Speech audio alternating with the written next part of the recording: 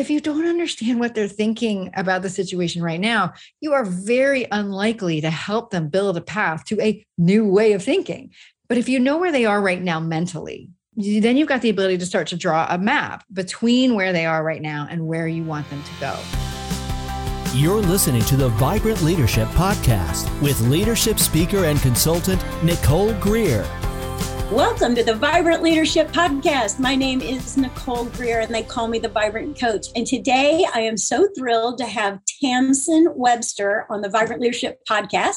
Let me tell you a little bit about her before we get started, because she's amazing. She has spent the last 20 years helping experts drive action from their ideas. So it's one thing to get an idea. It's a whole nother thing to make it happen. And so that's what Tamsen does. She makes it happen. She is a part message strategist, part storyteller, and part English to English translator. Her work focuses on how to find and build the stories that partners, investors, clients, and customers will tell themselves and others. Tamsen has honed her expertise through work in and for major companies and organizations like Johnson & Johnson, Harvard Medical School, and Intel, as well as with startups that represent the next wave of innovation in life science, biotech, climate tech, fintech, all the techs, and pharma, all the tech. And she's a professional advisor at the Martin Trust Center at the MIT Entrepreneurship and mentor for the Harvard Innovation Labs. I am out of breath. Hold on. And she's also served for over 8 years as an executive producer and idea strategist for one of the oldest locally organized TED events in the world, TEDx Cambridge. There you go. She's a TEDx speaker. She's going to tell us where to go find that. Well, you could just Google it, Tamsen Webster TEDx. There will come up. And she was a reluctant marathoner twice. And so we have a little something in common, Tamsen. I have run one marathon and 2 halves. So we might have to talk about that. She is a champion ballroom dancer in her mind. Don't miss that. And learned everything she knows about messages, people, and change as a Weight Watchers leader. True story. Please welcome to the Vibrant Leadership Podcast. Yay, Tamsen. I'm so glad you're here. I am so glad to be here. I aspire to be a vibrant leader. So I'm excited about what I can learn. So, hey. Okay. Well, gosh, we'll just keep sharing the genius back and forth. Let's do it. Well, yeah. Well, the first question, because I always want to get everybody's take, is like, what is your definition of leadership? How do you view it? I view leadership as like two people on a shared journey, I think is the way to think about it. And that you're going to a place together. And it doesn't mean that both of you have already been there, but one of you probably has more experience than the other in certain areas. But one of the things that I really just believe about humans is that you can learn something from everybody. And so anytime that I've been a leader or any of the leaders that have been particularly great that I have worked with and for, there really has been that sense of we're of this shared journey of we're on this road together, and of this exchange between, where are we going? Do we agree with that? How are we getting there? What are the skills that you bring to the table? What are the skills that I bring to the table? What are the ones you want to learn? What are the ones that I want you to learn? And I just think that exchange back and forth in pursuit of a destination, and is really kind of at the core of how I think about it. I love that. A shared journey. So everybody write that down in your notebook, because I know every time you listen to the Vibrant Leadership Podcast, you're writing down these definitions. So I think that is a beautiful one.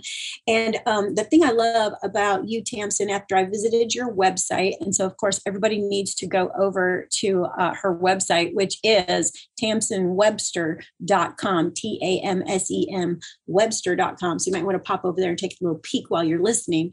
But is that you help people get their message together. And one of the things that I have found in my consulting is that, leaders have what they want to do in their head, but they don't know how to talk about what they want to do in a way that's compelling or exciting or engages the crew. And I think that is what your thing is helping people find that. And don't you call that about finding the red thread? Yes. So the red thread is both the desired outcome and the approach.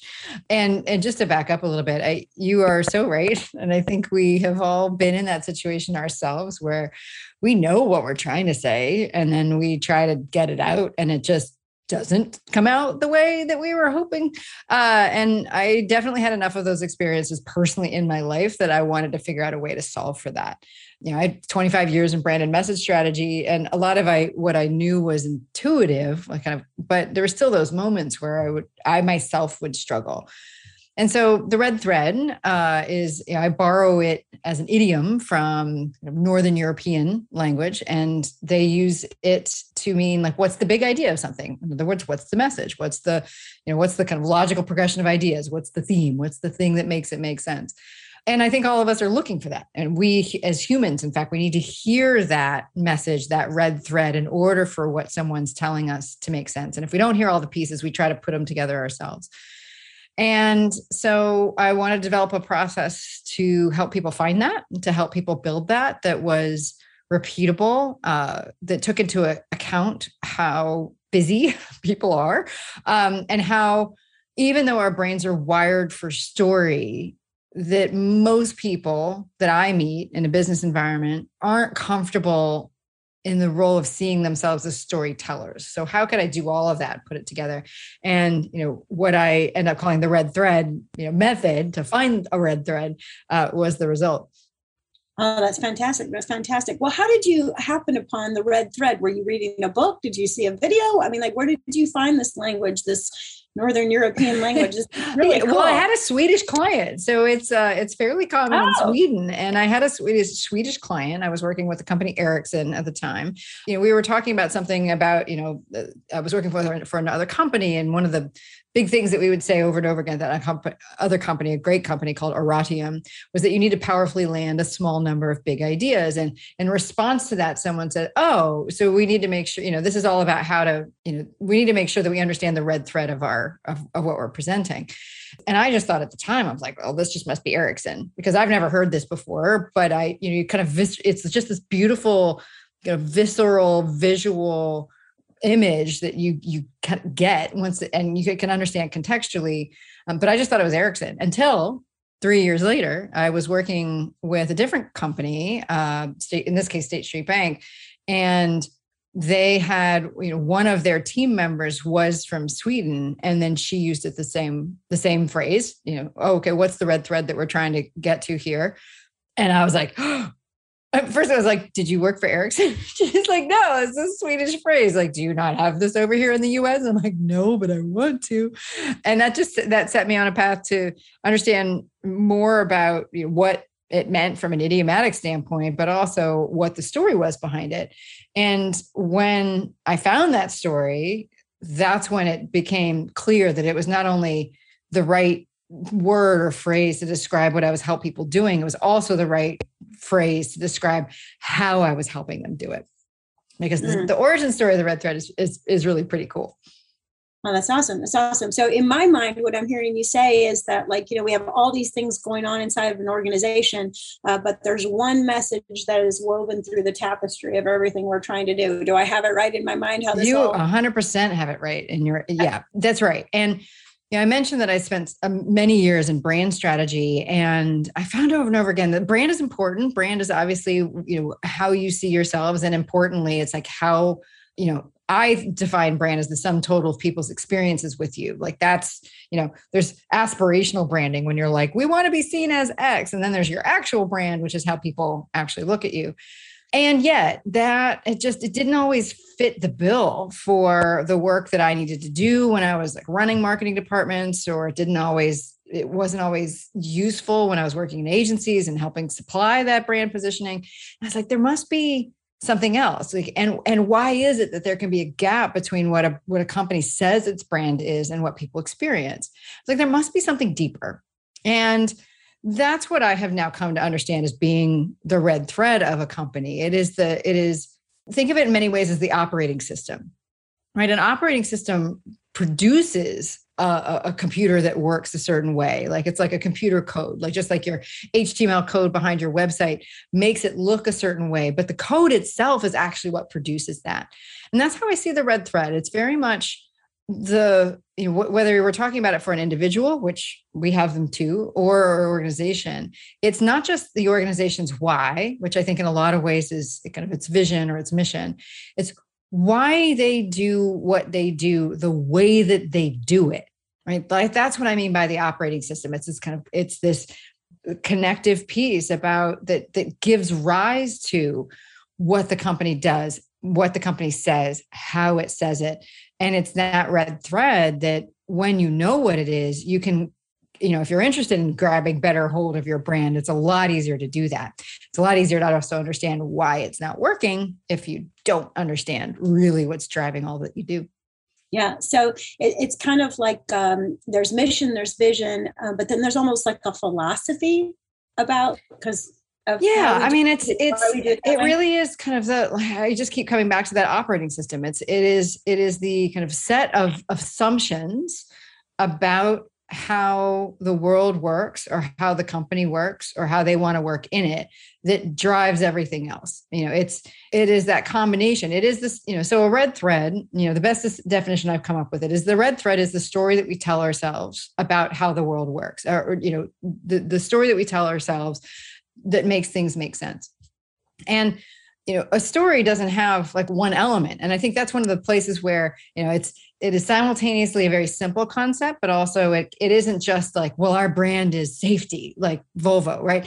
This red thread is more nuanced than that, but still fairly straightforward because it has these elements that are true across every message, every attempt that our brains make to make sense of something. And so when we can understand that, because it has those multiple elements, it actually has much greater power in my mind than kind of a simple brand tagline or something like that, because it is nuanced. It is multidimensional. It helps you understand, well, who are we serving? What questions are we solving for them? What are the perspectives that we bring to bear on those problems that are different? Why do we believe those perspectives? What are the values and the assumptions that we have about why that perspective is the right one? Once you understand that, then you have a much better understanding of, okay, why we do what we do the way that we do it. So it's kind of all of this is the argument, the strategy that leads up to here's what we do as a company, or here's what I do as a leader. And I think having that knowledge is one thing that we don't a lot of times have, because a lot of times we are blind to our own assumptions about how the world works. Just like a computer doesn't consciously read its own code, it just executes it, right?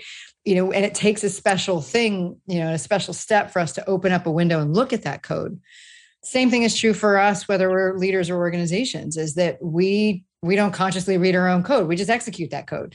But when you understand what the code is, then you can understand why something's not working, how to make it work better, and how to make it deliver exactly what it is that you're hoping it will deliver in a way that is uniquely true to you. And that's, I think, one of the additional places where really understanding your red thread in addition to your brand and your mission and your vision can come in really helpful.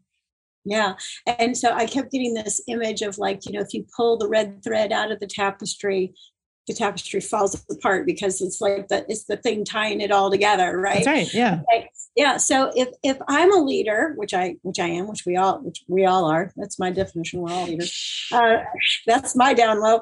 But if I'm a leader and I've been in a company for a long time, it's very, very, very well established. But maybe it's going through change. It seems like so many of the companies I'm working with right now are, being disrupted by all of the technology and COVID and all the things that are going on in the world. And I think this is the perfect time to stop and slow down and figure out your red thread, because it could really give you something to hold on to in the midst of all this turmoil, right? I 100% believe that. Yes. You need to get your hand on the thread, people. That's right. So how do we do that? Because I think a lot of times we're a little bit asleep at the wheel. Like, we've been around since, 1927 or something like that, and we're pretty sure we know what we're doing, but it's like, we need to reestablish, it's almost like I'm thinking also about project management. They have the 5 whys, why did this happen? And why does that happen? And why, and you get all the way down in the weeds, right? So how does a leader go about figuring out their red thread? How do you do this anyway? Sure. I know they call Tamsen, www.tamsenwebster.com. And then what else do they do? Well, the philosophically, what you're doing is that you're retracing the steps that got you to where you are in the first place. I mean, that's really what it is. Based on what we've talked about so far, it really is a process of understanding of making explicit what had previously been implicit, right? Making clear, bringing, opening up that control window and looking at the code. So what are the elements of that code? Well, it comes back to something I mentioned earlier, which is that each of us, humans, period, all humans, we create explanations, rationalizations, in other words, stories to explain what's happening in the world or explain why we do what we do the way that we do it. If I take an action, if you act and then I act, then my brain is going to make an explanation about why my action was the right one based on what you did. That's essentially a story. It's a story that we tell ourselves, right? Like it's a story that we tell ourselves to kind of just generally to make ourselves feel smart, capable, and good. So that's kind of point one, is that we do this anyway. We build these stories. Point two is that, based on the research that I've done, that these stories have common elements, that in order to make sense of the world, we're looking for key pieces of information. Why is someone doing this? How is it, what is it? What are they seeing that I'm not seeing? What's driving that behavior? What happens as a result? And it turns out, not by accident, that those elements that we're always looking for to make a story make sense are the same elements that are present in actual once upon a time stories, not just these rationalizations and explanations. So we can actually borrow from classical storytelling and use that almost like do you remember that game Mad Libs, with like little kids where like a pad, it was a story, but there were holes missing. That's how I really think about this, is that this pattern of the story, we all have the same kind of universal Mad Lib, and our brains are always trying to fill in the same blanks, but each of us fills in those blanks a different way. So that's really what the red thread is. It's about saying, okay, what are those blanks of the story that each of us tries to build to make sense of something? And it turns out that there are 5 elements to these stories, and they are, as I said before, perhaps surprisingly, but they're the same elements that drive a classic story forward. The first is a goal, something that somebody wants and doesn't yet have. So if you're trying to figure out your red thread, then most of us, if you really stop and think about it, you're like, there is something that if I look over the course of my life, there is a question that I constantly ask. I am trying over and over and over again to solve. So for instance, I would say that with my work, I'm constantly trying to help people close the gap between the aspiration, what's aspirational and what's actual, like between potential and reality. And I can look at all my jobs, including Weight Watchers, and go, yep, that's what I was trying to do, is help, find answers to that question, help people solve that question. So that's the first piece, a goal. When it comes to a message, that's the audience goal, but we can get back to that. But the second element is a problem that gets in the way. And generally, I think about this as a problem, as in classic stories, that somebody doesn't know about when they're starting. But when you're thinking about your own red thread, this is really about where you become aware that your perspective differs from many other people's, or where you see, again, a different kind of gap, but that you are always trying to close. And that's pretty well summarized for me between, I've spent my education and my career kind of usually sitting in between two worlds. Sometimes it's a business world and the art world, or sometimes it was a company and its market, but always just sitting in between two worlds and operating as a translator between, thus my English to English translator thing. Yeah. And so that kind of perspective, that problem that I solve, beyond just trying to help people close that gap, really does come down to communication, and that's closing that gap between what you want to say and what people need to hear. That's the problem we have to solve before we can close the gap between potential and reality, is that we have to close that gap between what you want to say and what people need to hear. And so that's the second element, a problem, usually of perspective. I talk about it in my book as a 2-part problem. It always needs to be 2 parts because you need to establish kind of current and new. And then the third element, borrowed again from classic storytelling, is something called the moment of truth. And I shorten that to the truth. But that is to, that 5 whys exercise you were talking about before. If you keep going, why on your problem, you'll eventually reach something that's inarguable. Right? You'll get to a point where you're like, oh, okay, that's true. Right? Like, I could use as an example for my own work. I love the quote by Blaise Pascal that says, people are generally better persuaded for the reasons that come into their own minds than from those that come from the minds of others. In other words, Yeah. And anybody who has a teenager that's listening to this knows that's the truth. Exactly. We love our own stories the best, right? Like, it doesn't matter what you say. Like, I'm just going to take what I say. Like, that's the most important thing. So that truth, that moment of truth, is in a classic story, the moment where somebody recognizes the true nature of their circumstances. But when it comes to you and your own red thread, it is something that you like believe at your core. It really is a baseline assumption that you have about how the world works. And that's really key. And I can tell you right now that in the vast majority of messages, this is the piece that's missing. And it's critical because if you think about a story, that moment of truth is what decides the ending. It's the moment where a character has to make a choice. They have to make a choice between what they wanted, what they believe about the world or themselves, and what they've been doing so far. And if they don't do anything, they're not going to get what they want.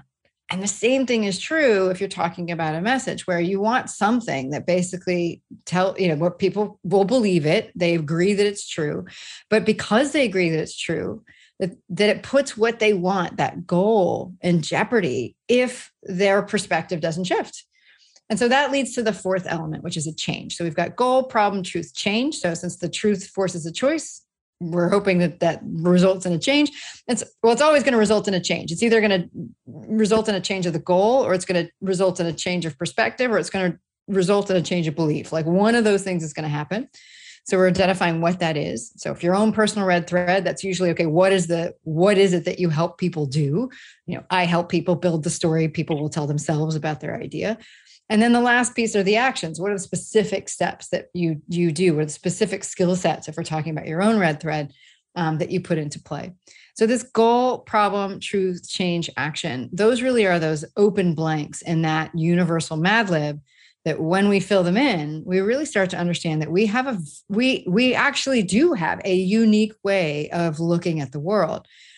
And knowing what that is, as you were saying, can give you something to hold on to, go back to, serve as a lifeline when you're trying to navigate fairly choppy waters, as we have been doing for the last, 18 months. Yeah, it's been a long time.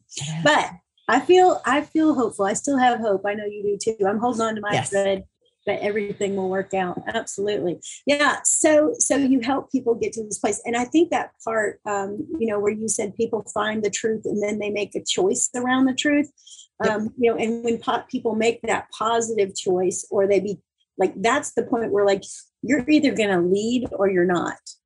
Like when I think about leadership, it's like, oh, this is the truth about my life or my company or my community or my world. And now I'm going to like do something. And then when they decide they're going to do, that's when I think people get vibrant. They get lit.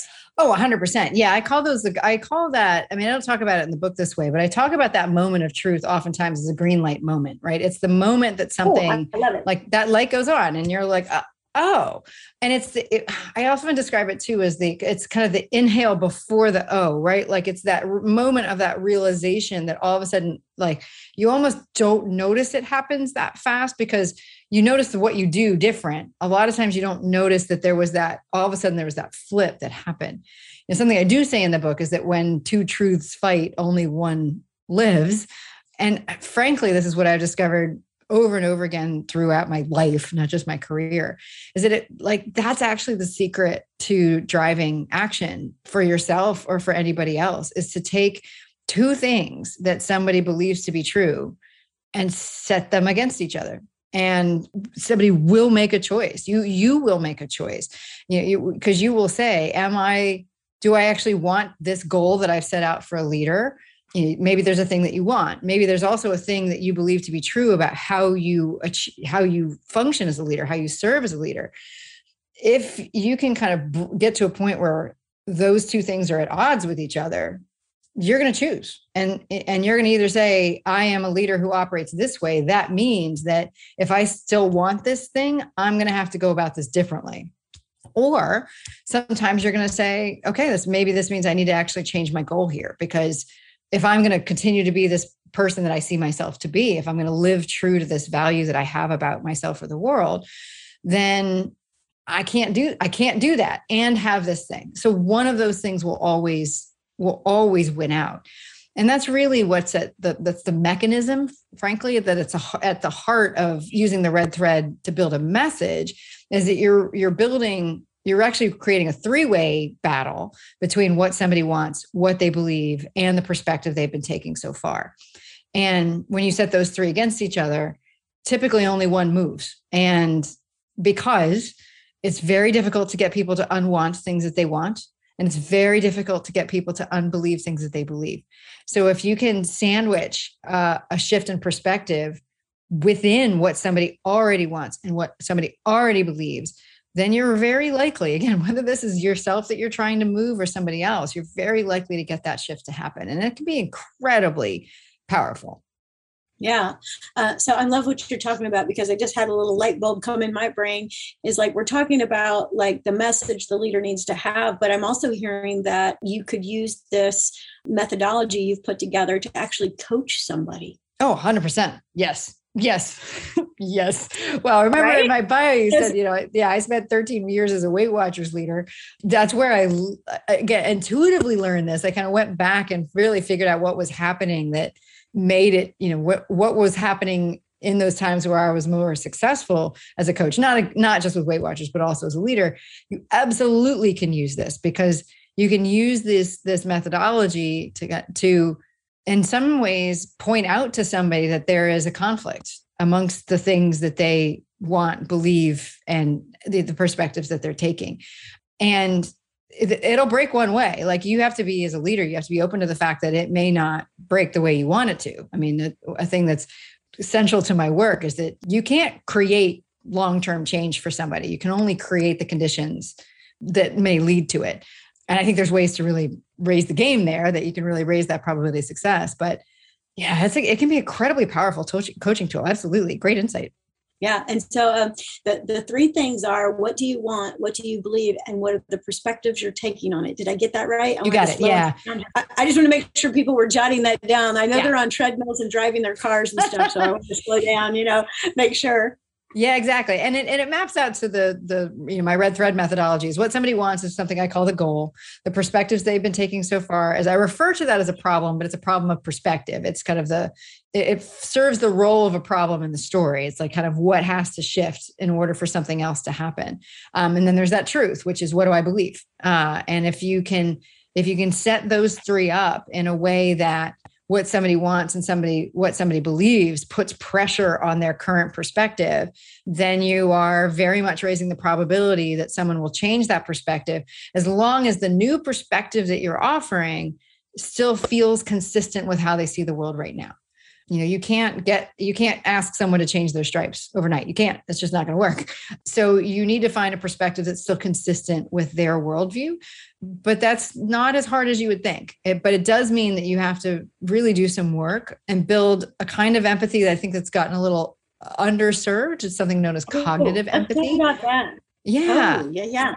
So I love that we've done so much work as humans and leaders talking about emotional intelligence and EQ, and, which is all fancy ways of talking about empathy and emotion, and specifically emotional empathy. In other words, understanding how somebody else feels in a situation. But one of the things that I learned, both in my life and as, Weight Watcher leader and other places, that you can't really dictate how somebody feels. A feeling is a result of something else. It's a result of an action. And more often than not, it's a result of a thought.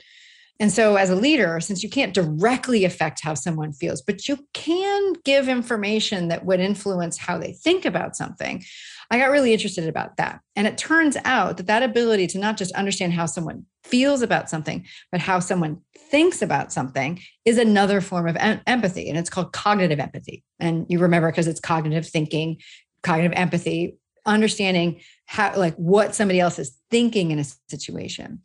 And I think this is one of the most powerful skills that a leader could develop, is understanding how the people that they're talking to, working with, coaching, et cetera, how are they thinking about the situation right now? Because if you don't understand what they're thinking about the situation right now, you are very unlikely to help them build a path to a new way of thinking, because you're just asking them to kind of just like land out of nowhere in someplace else. But if you know where they are right now mentally, and how they're thinking, what questions they're trying to answer for themselves, what perspectives they're taking, what assumptions are they bringing into the situation, then you've got the ability to start to draw a map between where they are right now and where you want them to go. And that's one of the reasons why I often say that your message is a map. It's a map to help build that connection, that red thread between where somebody is and where ultimately you'd like them to be. Again, they may not always follow it, but it's much more likely that they will if you've at least shown them how to go. Yeah. And so I think one tool that would be really helpful for people as you're talking about this cognitive empathy, is that what you cognitive empathy? You got it. Okay. All right. Thank you. Oh, so I'm learning so much today. Thank you, Tamsin. But I'm dovetailing it with something that I learned when I was at Queen's University taking, I don't know what class I was taking. I think it was team dynamics or something like that. That sounds like an organizational behavior class. Yeah, it was. Yeah. My MBA is in organizational behavior. So I'm like, that sounds just like my kind of class. I want to go. Oh yeah. It was so nerdy. Right. So, so the thing is the class we talked about Chris Argus's, is that how you'd say that? Chris Argus's work on the ladder of inference. Yes. Oh, that is yes. That was actually the ladder of inference was at the core of Aratium's work. But yeah, go please. Yes. I love the ladder of inference. Go. Okay. So maybe Chris came after him, but anyways, Chris inspired that work. So Aratium, so.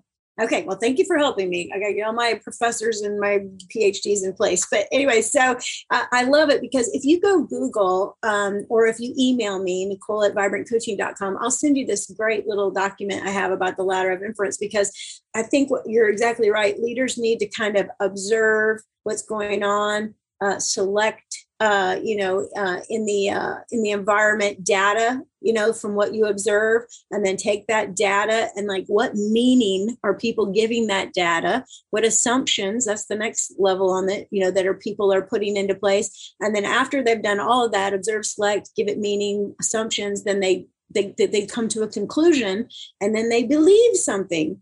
Yes, exactly. And then they take action on that belief. So I just was like, the ladder of inference is exactly what Tamsin is. It is. My work is very much informed by that kind of idea because it comes down to the stories that we tell. And the ladder of inference does a beautiful job of talking about where those stories come from. Like, what do we experience? What information from what we experience do we attend to? What conclusions do we draw from that? What beliefs do we draw from those conclusions? How do those beliefs drive what we do as a result? And, I think it's incredibly powerful. And one of the things I was trying to do with the red thread was, okay, let's simplify that. In other words, bake it in so that by asking questions like, all right, I'm trying to talk to this person right now. What is it that they want? Like, what are they trying to do? I borrow another concept from therapy, actually, known as unconditional positive regard. That's what it's called. And that's the principle that most therapists ascribe to, which is that they view everything that their client is doing through the lens of unconditional positive regard. In other words, without conditions, I'm going to think good thoughts about this person. And the way that I translate that, the way to kind of make it more, adaptable is to remember that all humans want to be seen as smart, capable, and good, is the way I like to put it. So this smart, capable, and good, being seen as smart, capable, and good drives most, if not all, of our behaviors and our thoughts, and therefore our feelings about what we do. And so if we can start this process from a leader, and let's say we're coaching somebody and we think they're doing absolutely like something that makes no sense to us whatsoever. By practicing, again, the cognitive empathy is built into the approach by saying to yourself, okay, if I assume this person is a smart, capable, and good person, you have enough evidence to support that for yourself. Then you say, okay, there must be a good reason here. And actually that's a tenet from Weight Watchers, that there's a positive intent behind every behavior. So what question are they trying to answer? What goal are they trying to achieve for themselves by doing this? Okay, because if I understand why someone's doing what they're doing, like what they think it's going to achieve, what problem it solves for them, well, now you have that starting point of, back to what I was saying, of this shared journey and my seeing a leader as a fellow traveler, right? Like that's really how I see leadership being a fellow traveler. Then all of a sudden you are starting in the same place and you're like, oh, I see where you're trying to go.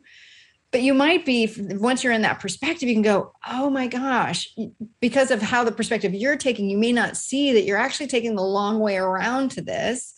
So your job as a leader is to say, okay, I see a shorter path, but how can I get them there? And so that's where that second piece comes in of like, okay, well, what lens are they looking through? Again, they're smart, capable, good people. They're trying to answer a question like, how can I get a better seat at the table? Maybe that's the question they're trying to answer. And the person they're trying to coach is trying to like, if they want to be, seen and heard for the contributions that they're making. And again, cognitive empathy, you're thinking, well, what perspective are they taking right now? That is how they're trying to go about it. They're smart, capable, and good. They're trying to be valued. And, maybe that the lens that they're looking through, this person is just that they do all sorts of stuff. They just churn through it. They're working all the time, whatever. And you're like, oh, okay. So maybe the lens that they're looking through, and you can categorize that and say, maybe they're looking at it through the lens of actions, that this is clearly a person who feels like if they do enough stuff, then they will get the credit they're looking for. But based on your perspective as a leader, you're like, yeah, actions are important, but you know what? This person sometimes just runs roughshod over people when they're trying to get these things done. And so there's another attitude, there's another perspective here to look at for getting that, credit for the work that you do. And that's attitude, maybe, so you've got this current perspective of actions. And if you can get this person to say, would you agree that, the attitude, how somebody feels after, about the actions you're taking is also important. Now you've made progress because now they're kind of like, they've kind of taken a step on your path. And if you can follow that up with something that, back to that truth piece, is something that you're fairly sure the person you're talking to would agree with. I like to think of it as something inarguable. You want an inarguable truth that would get them to say, oh my gosh, the only way that I can get the kind of positive regard I'm looking for from the people is to make sure that not only I have the right attitude about what I'm doing, but they do too. Then that's going to lead to ideally to a change in behavior where you can say, okay, we need to take these things into account. So I think that kind of process of, the ladder of inference, of kind of directing people's attention to certain aspects of what they're doing, from a cognitive empathy standpoint, thinking through what perspective somebody else is taking on this right now and taking your best guess, or at least using that as a basis for a conversation about it. And then coming at all of this again with a belief, like truly in like this, and it can't just be faked. It really needs to come from, all right, I am going to consider this person to be a smart, capable, good person. I am going to do the work to figure out why their approach to this is so fundamentally different than what I would take. It can be an amazing journey of discovery, not only of the other person, but of yourself as well. Right. And I think that's where the emotional intelligence part comes in. Yes. Is to care enough to slow down, to do that work with these people you've invited on your journey or that you've hired into your organization. Right? Yeah. So Precisely. I love that. Okay. So here's the thing I know is that if you want to discover your red thread, go through the process with Tamsen. All you have to do is go to www.tamsenwebster.com and she has an intake form there. I bet you her phone number's on there and you could give her a buzz and she would absolutely help you figure out your red thread. So in addition, she's got her TED Talk out there. So make sure you go out to YouTube, Google up the TEDx talk that she's got out there. And then finally, I'd like you to leave us with this, Tamsen. If there was one leader who's like, oh, I am so intrigued by this idea of the red thread. I've got a mission statement, a vision statement. I know my core values, but I don't think I have this red thread thing figured out. What piece of advice would you give them, to that special listener that wants to go ahead and get on that journey, like right now? What would they do? Yes. There's kind of the quick and dirty, though it's very clean because I tried to make sure it was as simple as possible. Is I've actually built a Mad Lib for people to just get started on this process. And I call it the conversational case. And if they go to conversationalcase.com, so conversational with an AL case.com, they can download that worksheet and it'll essentially back them into just like as if they were filling in a Mad Lib, if they fill in those blanks, it'll help them create, a case for an idea that they're trying to make, or change of behavior or coaching conversation, or even a presentation they're trying to put together. So I'd recommend they start there. If they're intrigued, if they want to make it even tighter, of course they could work with me. But that's exactly the reason why I wrote my book. You can find that on my website as well, or just go to redthreadbook.com. That's fantastic. That's fantastic. Well, I have absolutely had a major, electrifying brain session with you, Yay! listening to everything you had to share. I'm all psyched up. I'm going to go get the conversational case download, and I already bought the book. So I am all ready to go. But Tamsen, thank you so much for being on the Vibrant Coaching podcast. We just absolutely loved having you. And then also, Tamsen is available out on LinkedIn as well if you'd like to meet up with her out there. All right. Well, I loved having you. It was great being with you. Thank you so much. Thank you so much. It was great to speak with you and just to learn more about what you do as well. Ready to up your leadership game? Bring Nicole Greer to speak to your leadership team, conference, or organization to help them with her unique SHINE method to increase clarity, accountability, energy, and results. Email speaking@vibrantcoaching.com. And be sure to check out Nicole's TEDx Talk at vibrantcoaching.com/TED Talk.